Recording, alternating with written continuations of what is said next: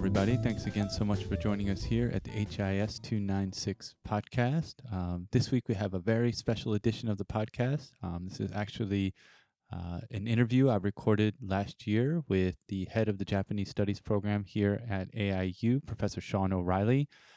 And it's a very interesting exploration of the kinds of ways that colonizing Korea and the Korean colonial project not only had the kind of profound effects on Korean society that we've discussed in the course, but also in reverse significantly affected Japanese society in multiple and lasting ways. And as an expert on Japanese history, society, and politics, I think Professor O'Reilly is very well placed to help us understand that side of the phenomenon much more deeply and provides a huge amount of insight. So I thank Professor O'Reilly again for taking the time last year to sit down and record this. I hope you gain a lot from it, and I look forward to seeing you in class next week. Thanks.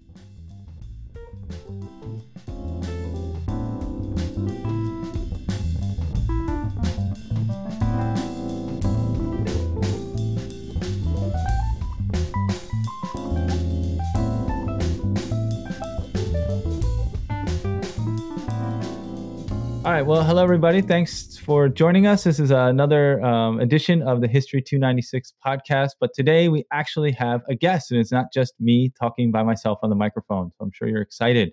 And as I mentioned to you in class, our guest today is Professor Sean O'Reilly, who teaches courses on Japanese history and society in the Japan Studies program at AIU.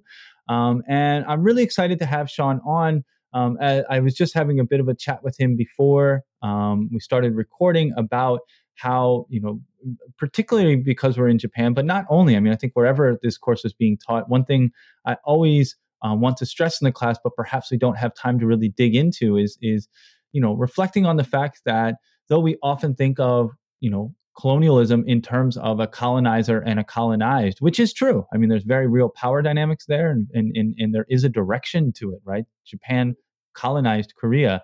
But a lot of research over the last 20 or 30 years in an area often called post-colonial studies has really sought to open up our understanding of colonialism. And one of its many important insights is the idea that colonialism, though it does have a colonizer and a colonized in some sense, is a process that works in two directions. Mm-hmm. And though Japan, quote unquote, colonized Korea, those had massive effects on Japanese society and Japanese culture and history and so forth from that point moving forward, even into the present day. And unfortunately, I am not a scholar or expert on Japanese history and society, so I would be not well equipped to really talk about that, even if we did have the time to dig into it. So that is why I have invited Professor O'Reilly, who has kindly agreed to take time from his very busy schedule to come and talk to us. So Professor O'Reilly, welcome. Hi. Yeah. Thanks for having me. Pleasure to be here.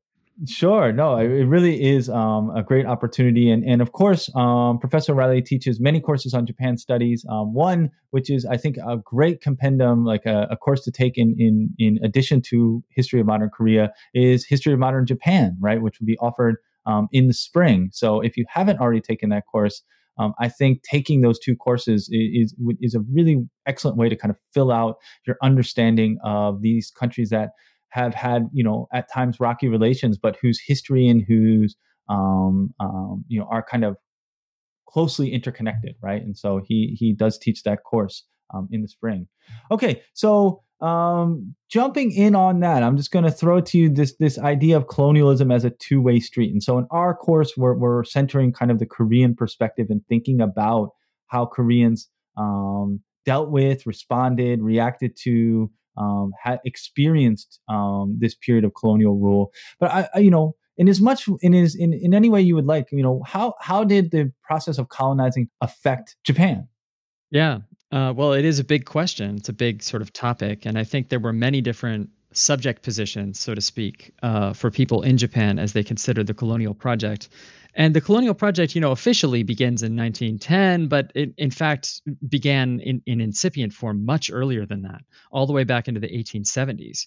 So if we go all the way back there, there are already people of that much earlier, very beginning of the Meiji period generation who were saying, arguing for a kind of defensive imperialism, if that makes sense. Of course, it didn't feel defensive to the people in Korea, I'm sure, but the idea is to protect Japan by exploiting nearby countries and creating a kind of like defensive perimeter for Japan. That's how many people viewed Korea, strategically at least, at the beginning in the 1870s. And the same tactics that were used by the Americans against Japan in the 1850s are then just like completely copied and used against the Korean court in the 1870s. And after that point, too, for an entire generation, or actually more like 2 generations, there's heavy involvement by high-level Japanese statesmen, and I think it's almost all men, so I can just say statesmen, in Korean politics, manipulating court politics in Korea, trying to play off, kind of pro-Japanese or at least anti-Qing figures in the Korean court to try and create more and more influence for the Japanese side. But that's all at the very high level. How do regular people actually view Korea? And that's more difficult to say for sure, but there are more than just 2 subject positions available to people at the time, Japanese people at the time, when they think about Korea. Of course, there could be the true believers who just believe that it's somehow Japan's, nationalist destiny to control countries nearby. There are also people who argue, I guess, almost philosophically, that Japan, also for defensive reasons, must take an interest in Korea. This is most famous in the case of Fukuzawa Yukichi, the person who still is on the 10,000 yen bill today.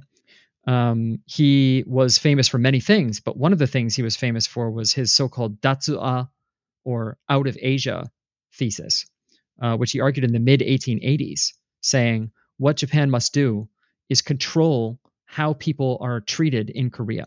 And until the Japanese government can intervene in Korea such that Korean development, Korean sort of, I guess, for lack of a better term, civilization can progress to satisfactory standards as the West defines it, then it's going to reflect poorly on Japan, which is a kind of outrageous argument in a way. How is it the case that the status of Korean prisons, for example, actually reflects poorly on Japan? But that's the sort of argument that people like Fukuzawa, the famous liberal, the famous progressive, were actually making, even as far back as the 1880s.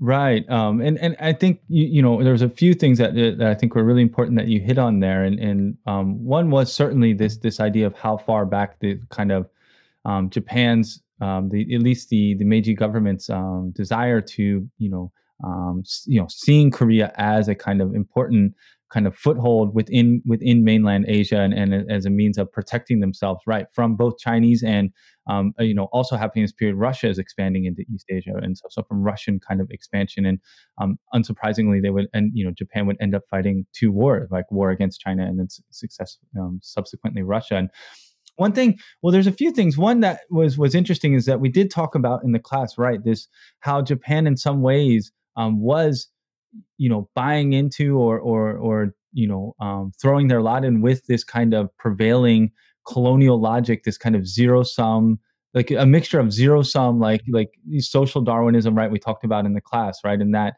and what was interesting to me, and this is something that again post-colonial studies will often kind of focus on, these kinds of gray areas where there was this process where a lot of Koreans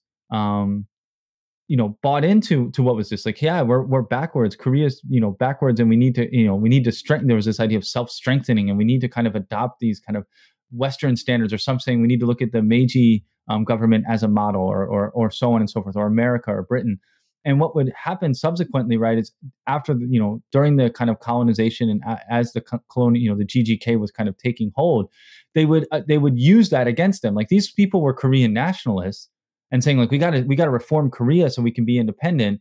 But a lot of the colonizers in Japan would then take that and say, well, look, even the Koreans realize they're backwards, so we're obviously doing them a service. It was very important, yeah, I think for people who were sort of pro-colonization to be able to point to, it could be an exaggeration or it could be they're taking the handful of people who actually did have a pro-Japan view or a sort of pro-progress view, progress at any cost view, to point to them and say, "See, we have some kind of justification for this."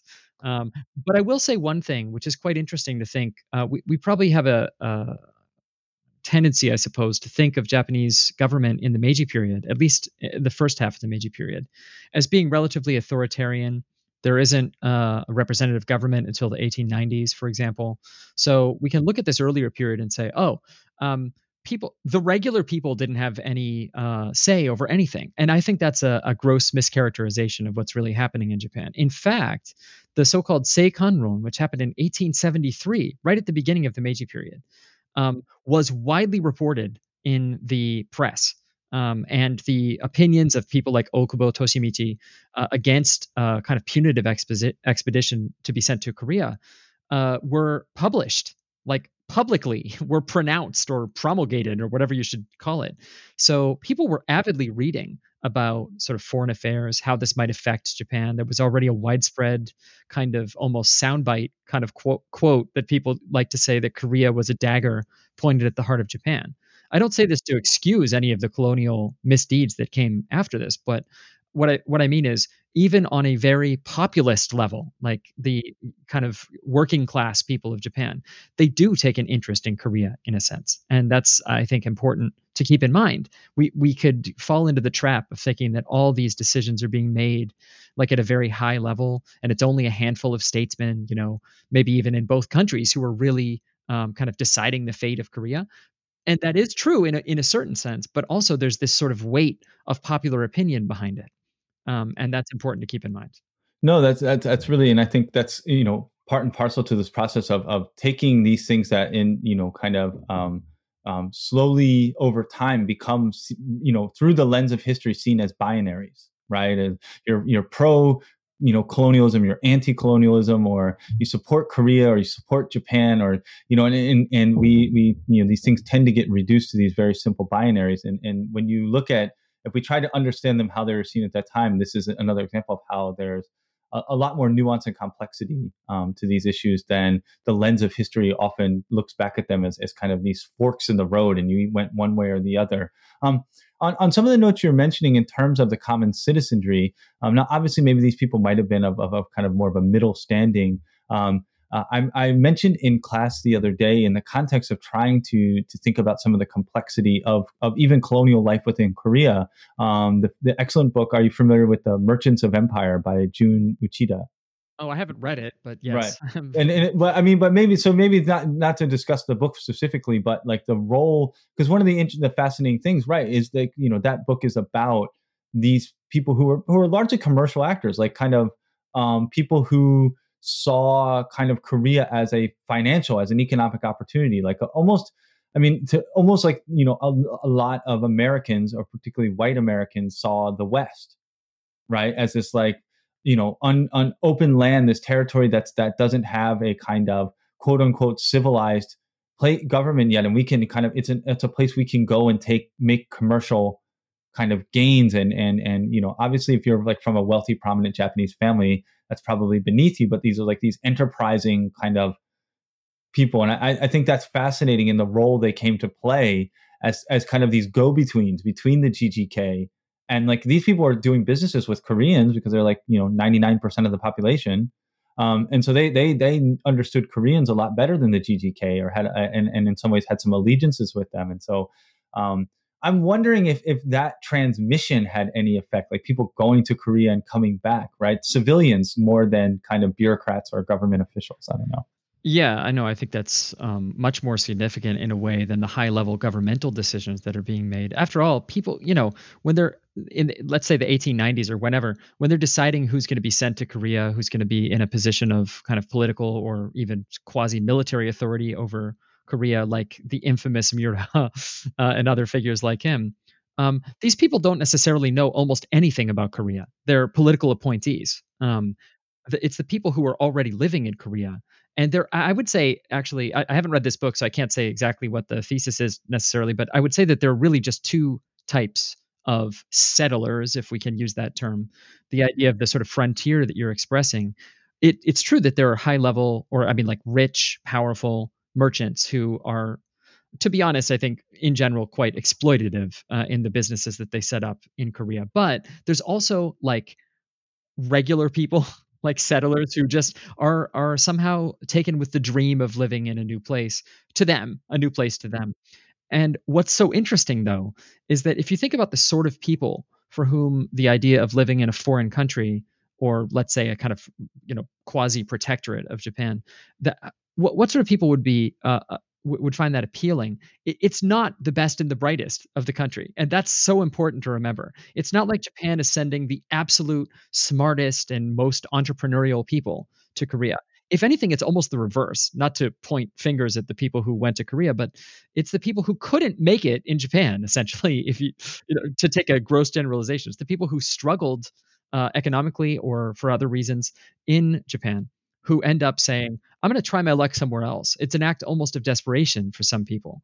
So when we then see the conduct of the Japanese, who have a kind of, first class citizenship quality, and it's a very obviously unequal system that they put in place, or that they hope will be put in place in Korea, they're they're not the best and the brightest of Japan. And then so later, when they're competing at Keijo University against the absolute best students of all the country, of course they lose these competitions. The best and the brightest of Korea can outstrip obviously the mediocre cast off sons of Japan. So that's an interesting dynamic, and that could explain some of the racist, or not racism, but I guess ethnocentrism and so forth, maybe just nationalism that infects so many people, so many Japanese people, I mean, living in Korea. They have only the fact that they're Japanese to sort of raise up as proof of their superiority in this new land.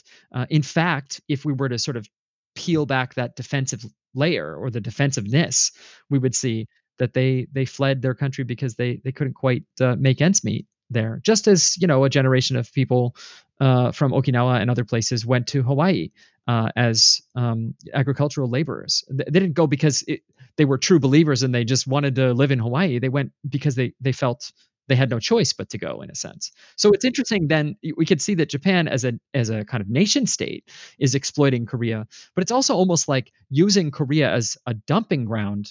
And I don't mean this in offense to Korea or to the people that go to Korea, but just as a kind of exploitative double layer of exploitation or something, where that its own citizens that it has no need of are like being exported to Korea, which cause Right. problems for everybody. Well, and I think what's interesting, what's fascinating too, is it does touch upon that, for these people, they weren't going for any sort of like high-minded political purpose, or even like some sort of like grand civilizational narrative, like Japan's going to civilize these barbaric Koreans. They're just going to make a buck.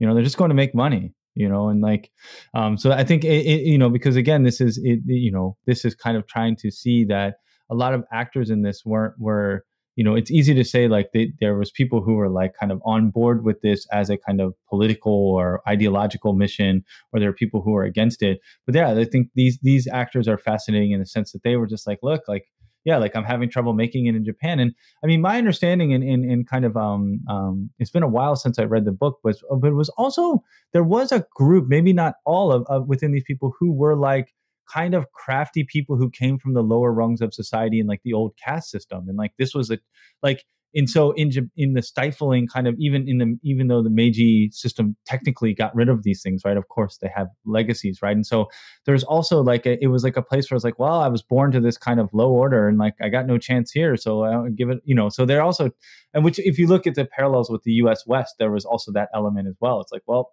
I'm kind of in East, in these kind of high society, I have no chance. I'm come from a low background within the context, right? And like I have to.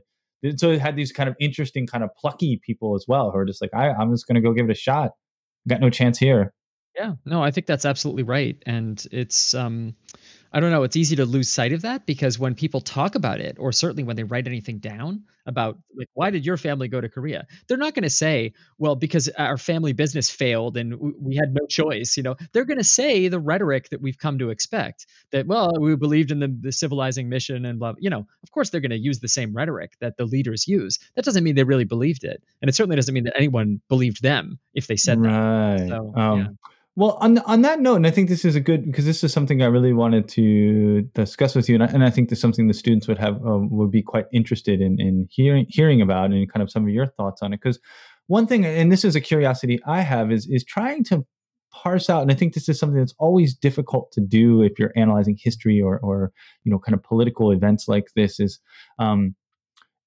one thing that was interesting to me is, that what we do know is that, for instance, in 1907, when the Koreans sent someone to the Hague Peace Conference, right, and tried to have Koreans seated there, the Koreans weren't let in, but it made the Koreans were already learning how to kind of get attention in the kind of international news coverage, and one of the reasons they kind of finally got rid of Gojong, the last emperor, or last real emperor, was they were like, this is embarrassing, right? And then obviously we know that 1919, similar with the Versailles, the 1918 in the Versailles Peace Conference, and the Koreans there, and there, and then obviously the events of March 1st got out, and so part of the reason too to shift to this the kind of quote unquote cultural rule was this is really makes us look bad. And all is a way to say, I think, of course, and this is something we stressed in the class, is of course, Korea and Japan have a unique kind of colonial experience, and to the extent that that's a collective experience. But on some level, all colonial systems have similar kind of aspects. And one of them is this kind of angst or discomfort, and you can see that with the issue of slavery, or in the United States, and there is and that leads to kind of an extensive defensiveness. Of course, you'll always have the people who are we're stronger, the Thrasymachus, we're stronger, we're more powerful, and that makes it just. That's it, I don't need anything else. But most people need a story, they need a reason. And then what I'm curious, and this is, sorry for kind of the long wind up here, but what I'm really fascinated with is at this period, particularly in the, say, 1910s, and then we get into the 1920s, and, how much was that a real thing, or was that something that people just it was needed to kind of, deal with, again, the best way, the kind of angst of there's controlling other people, and you got to do some tough things, you got to do some really violent, vicious things to colonize other people. You're saying. Yeah. And people want to find a way to square that, and how much was that squaring these difficult things versus no, there's a real. And I'm sure it's different for different people, but I guess that's kind of what I'm curious about, is how much was this a real kind of movement of greater Asian prosperity, and we're really doing something. Uh-huh. Yeah. So I don't know. So that's kind of what any thoughts you had on that would be fascinating to me. Well, let me just take it kind of back to the late 1910s, 1919 specifically, the March 1st movement, because, as I'm sure you know, and many of your students probably will know or have already been told, it's something like a massacre by the Japanese of Koreans in Korea after this movement. How widely, though, was that violence, that violent response to this independence movement, how was that reported in Japan? Well, the answer is it really wasn't reported, openly in Japan. So instead, the narrative, the story that people are telling themselves, and some people might actually have believed, was, we, glorious civilizing Japanese, are going to Korea. We're helping them. We're building schools and railroads and whatever. Railroads for sure, because it needs, for military reasons. But right, and agricultural, to get the rights to the port. Right, to continue the exploitation of Korea. So but they're believing this, maybe some people, and they're not getting the kind of reprisal aspect. It's not being reported widely, if at all. So instead, they're left with this impression of, the kind of regular people are left with this impression of, and I hate even to use this term, ungrateful Koreans, if that makes sense, right? So it's I mean, that's where these kind of ingrained prejudices come from. Meanwhile, of course, as you and many people must know, there are thousands of ethnic Koreans living in Japan by this point, thousands and thousands, many of whom Right. are in the Osaka area, but they're all over the country, and they're systematically being discriminated against. And there's lots of good research on that, the process by which Zainichi Koreans are kind of singled out. And so in other words, if you're just a regular person living in Japan and you're wondering about this sort of colonial project, which is already in full steam by 1919, what you're hearing in the news, or maybe I guess reading in the news, since this is before like radio broadcasts, is we're doing great stuff in Korea. They're ungrateful. Also, we see evidence of their so-called ungrateful nature here in Japan, because these people didn't necessarily realize how deeply Koreans were being discriminated against within Japanese society. All they see is when there's an incident. The incident is widely reported, but not the kind of Japanese cruelty in response. And the best example of this by far is the Kanto earthquake in 1923. Right, which took Where, place. And so this is an incident, yeah, and I wanted to ask you because this mhm, was in Japan, right? So then we yes, can already see kind of how, like how this is not just affecting not just events in Korea, but oh, not at within, all, yeah. Mhm. right. So what about this? What happened with the Great Kanto earthquake? Well, so that happened at about noon on September 1st of 1923, and within 2 to 3 days, 6,000 ethnic Koreans, and probably some people who were not actually ethnically Korean but failed the pronunciation test, were murdered by posses, sometimes led by police in the streets of Tokyo. The government did acknowledge that something bad had happened, but they claimed that the victims of this kind of murder death squad thing were just a few hundred. And it wasn't until the post-war period that there was a kind of reckoning, and the kind of history textbooks were updated at that point. But what this suggests to me is that it, anything bad happens, blame the Koreans, right? It was outrageous rumors. The reason that people seem to give for whatever their kind of irrational hatred for Koreans at the time, the reason that was officially given was the fear that Koreans, for some reason, had poisoned the wells at the time.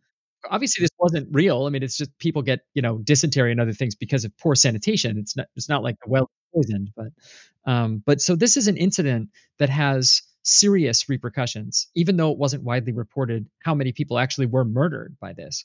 It does have serious repercussions. It leads to an assassination attempt against the then crown prince, future Hirohito Emperor of Japan, and it leads to the discrediting of the Communist Party in Japan, because it turns out that this guy, who just a teenager actually, who tried to kill the crown prince, was a member of the Communist Party. And so it has big political kind of repercussions even within Japan. And we see this sort of societal outrage focused on the most prominent minority group in Japan. Oh, by the way, before I forget, you mentioned one other group, which was the so-called Burakumin, as they're known today in Japan, sometimes called outcasts with an E, in Japanese society. And exactly as you said, this is a group that officially had been dissolved into the kind of heimin, the commoner group. But when they were dissolved, they were given the name New Commoners, Shin Heimin. So anybody who wanted to know, it's just a name change, right? So it's like saying New Japanese or something. If you're new, that means you're not really Japanese. So some of those people were emigrants to Korea. It was a quote unquote modern birth ordained kind of underclass, right? Yeah, Yeah, kind of, ethnically, as no, opposed to no the pre-modern one, it was a modern one. yeah, So it's yeah, yeah. very different. Just no, but I'm just saying that in jest, right? But it is interesting, that we an effort to kind of institute reforms that one feels is modern, but at the same time, clearly societies often want to try to kind of retain Mhm. certain kind of distinctions or so forth. So I think that's quite interesting. And as you Um, said, with America or something, I mean, like this, Japanese people learn from the best.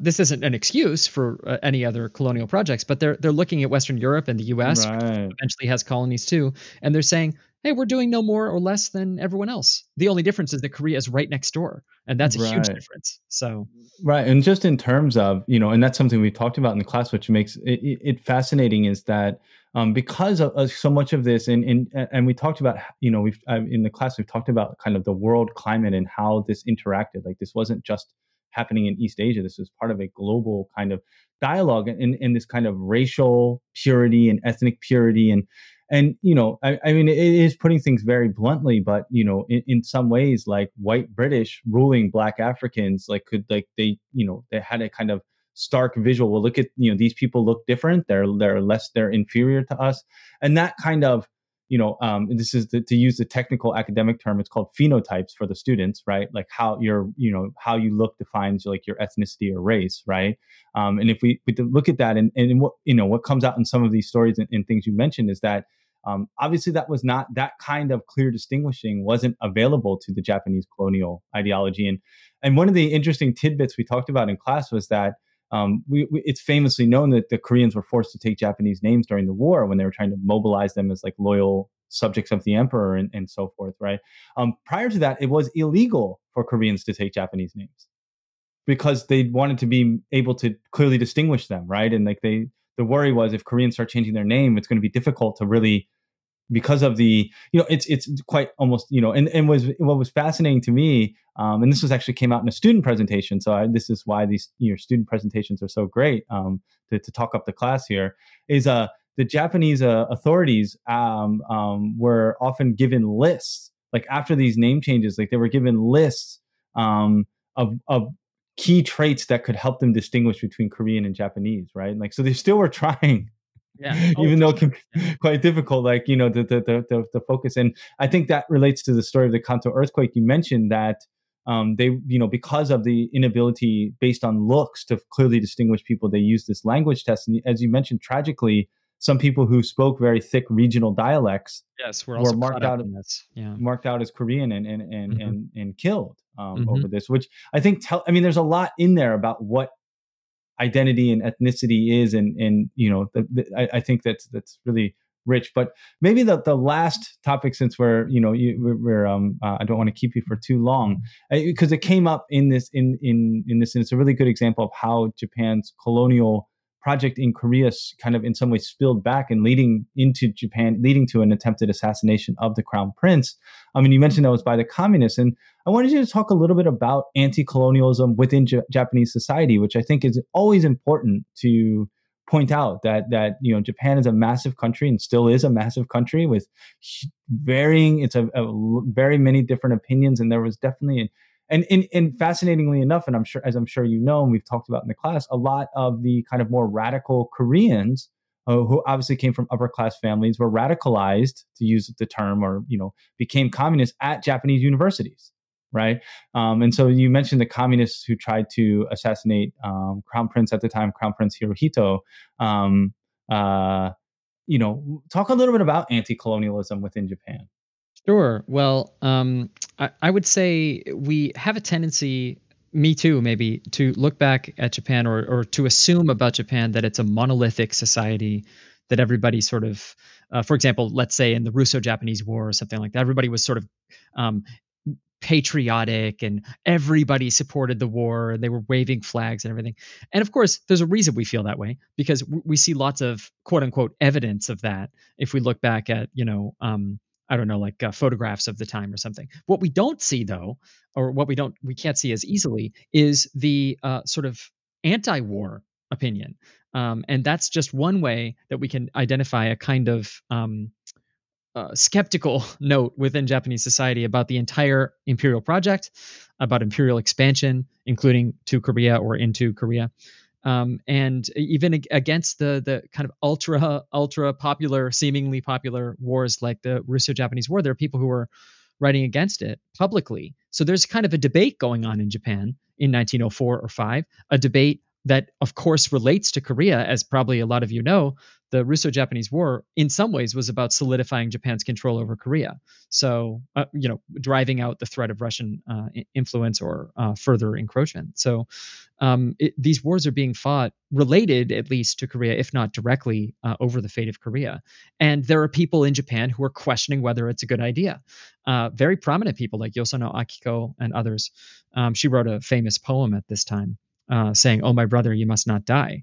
It caused quite a disagreement in modern Japanese society in the early, the 1900s about what is Japan's destiny, so to speak? Does it have to include the exploitation of nearby countries? So, unfortunately, though, one of the results of this questioning or this sort of skepticism was a development of Pan-Asian rhetoric. I think the people who support Pan-Asianism at that time in the early 1900s would say, we really believed in the idea of Pan-Asian equality, or kind of Asia for the Asians. But that rhetoric was so useful to the Japanese state later on that it's become, of course, tainted by the legacy of how it was used later on. So interesting. So Pan-Asianism was I'm learning something new. This is great. I had no idea that. So Pan-Asianism was originally kind of a counter ideology of saying, like, not, like, let's work together. Korea, China, Japan, whatever. Let's work together, and it need not be kind of an exploitive relationship, but one of kind of collaboration and collectivity. Yeah, collaboration in the good sense, right? Yeah. Right. Well, that's fact, because I mean that adds a piece to the puzzle, because we did, one thing I am aware of, and I'm sure you are too, right? That An Jung-geun was a Pan-Asianist. I mean, in some ways, which is fascinating. In the kind of manifesto that he wrote from prison after assassinating Hirobumi Ito, basically said that the emperor didn't realize that Ito was transgressing the emperor's proclaimed Pan-Asian vision. I mean, it was really, so it's, I mean, I think An Jung-geun is a classic case of this kind of, gray areas. I mean, he didn't want Korea to be colonized, but he thought Japan had an important role in this kind of Pan-Asian destiny, and that people like Hirobumi Ito were, kind of maligning that, or deforming that, and that he was, and what's even more fascinating, and I've talked to you about this, is that this became a trend that was, common within Imperial Japan itself. Like, I'm doing this thing because the emperor really wants it, and he doesn't know what's going on, so it's justified.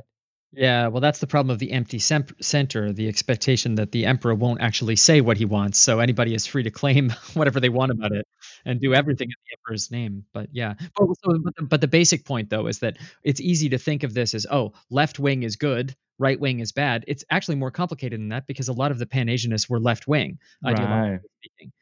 Just their rhetoric, which was a very positive rhetoric, ended up being exploited, I guess, by actual government policy. Well, and that ties back into the kind of broader, because I always try to keep going in saying we can't get too buried in like East Asia, and like understanding how this was embedded in this broader global discourse that Japan became very much a part of, and kind of attached to through the kind of rise and increasing power of the Meiji government, and getting that quote unquote Western respect as a civilized country, to being the only non-white country to really attain that in many ways. Is that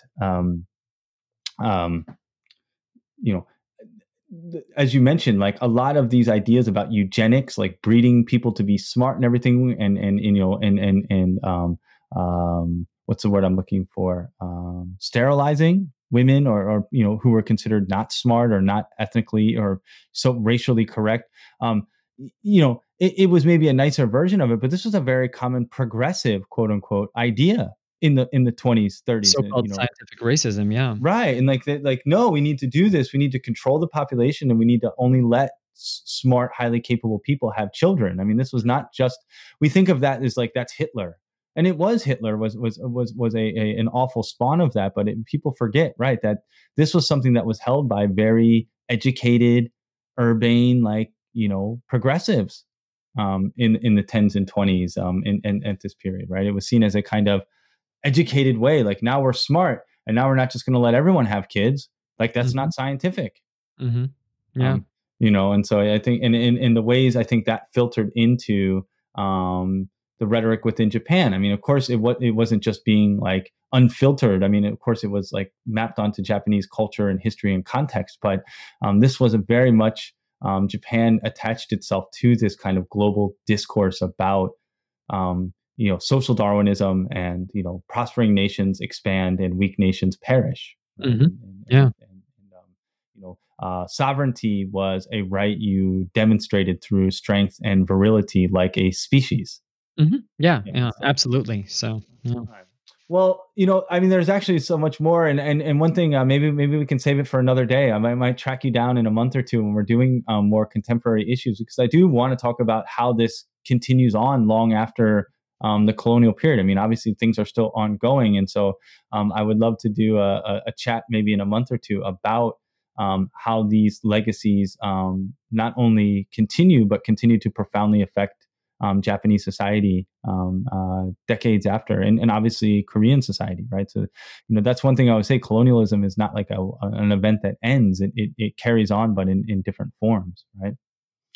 All right. Well, thank you so much, Professor Sean O'Reilly. I'm going to thank you on behalf of the students of HIS 296. They are. I'm sure this. I learned a lot, and I'm sure they are going to learn a ton from this. So I really appreciate it. Well, I hope you enjoy it, students. Bye-bye. All right. Thank you.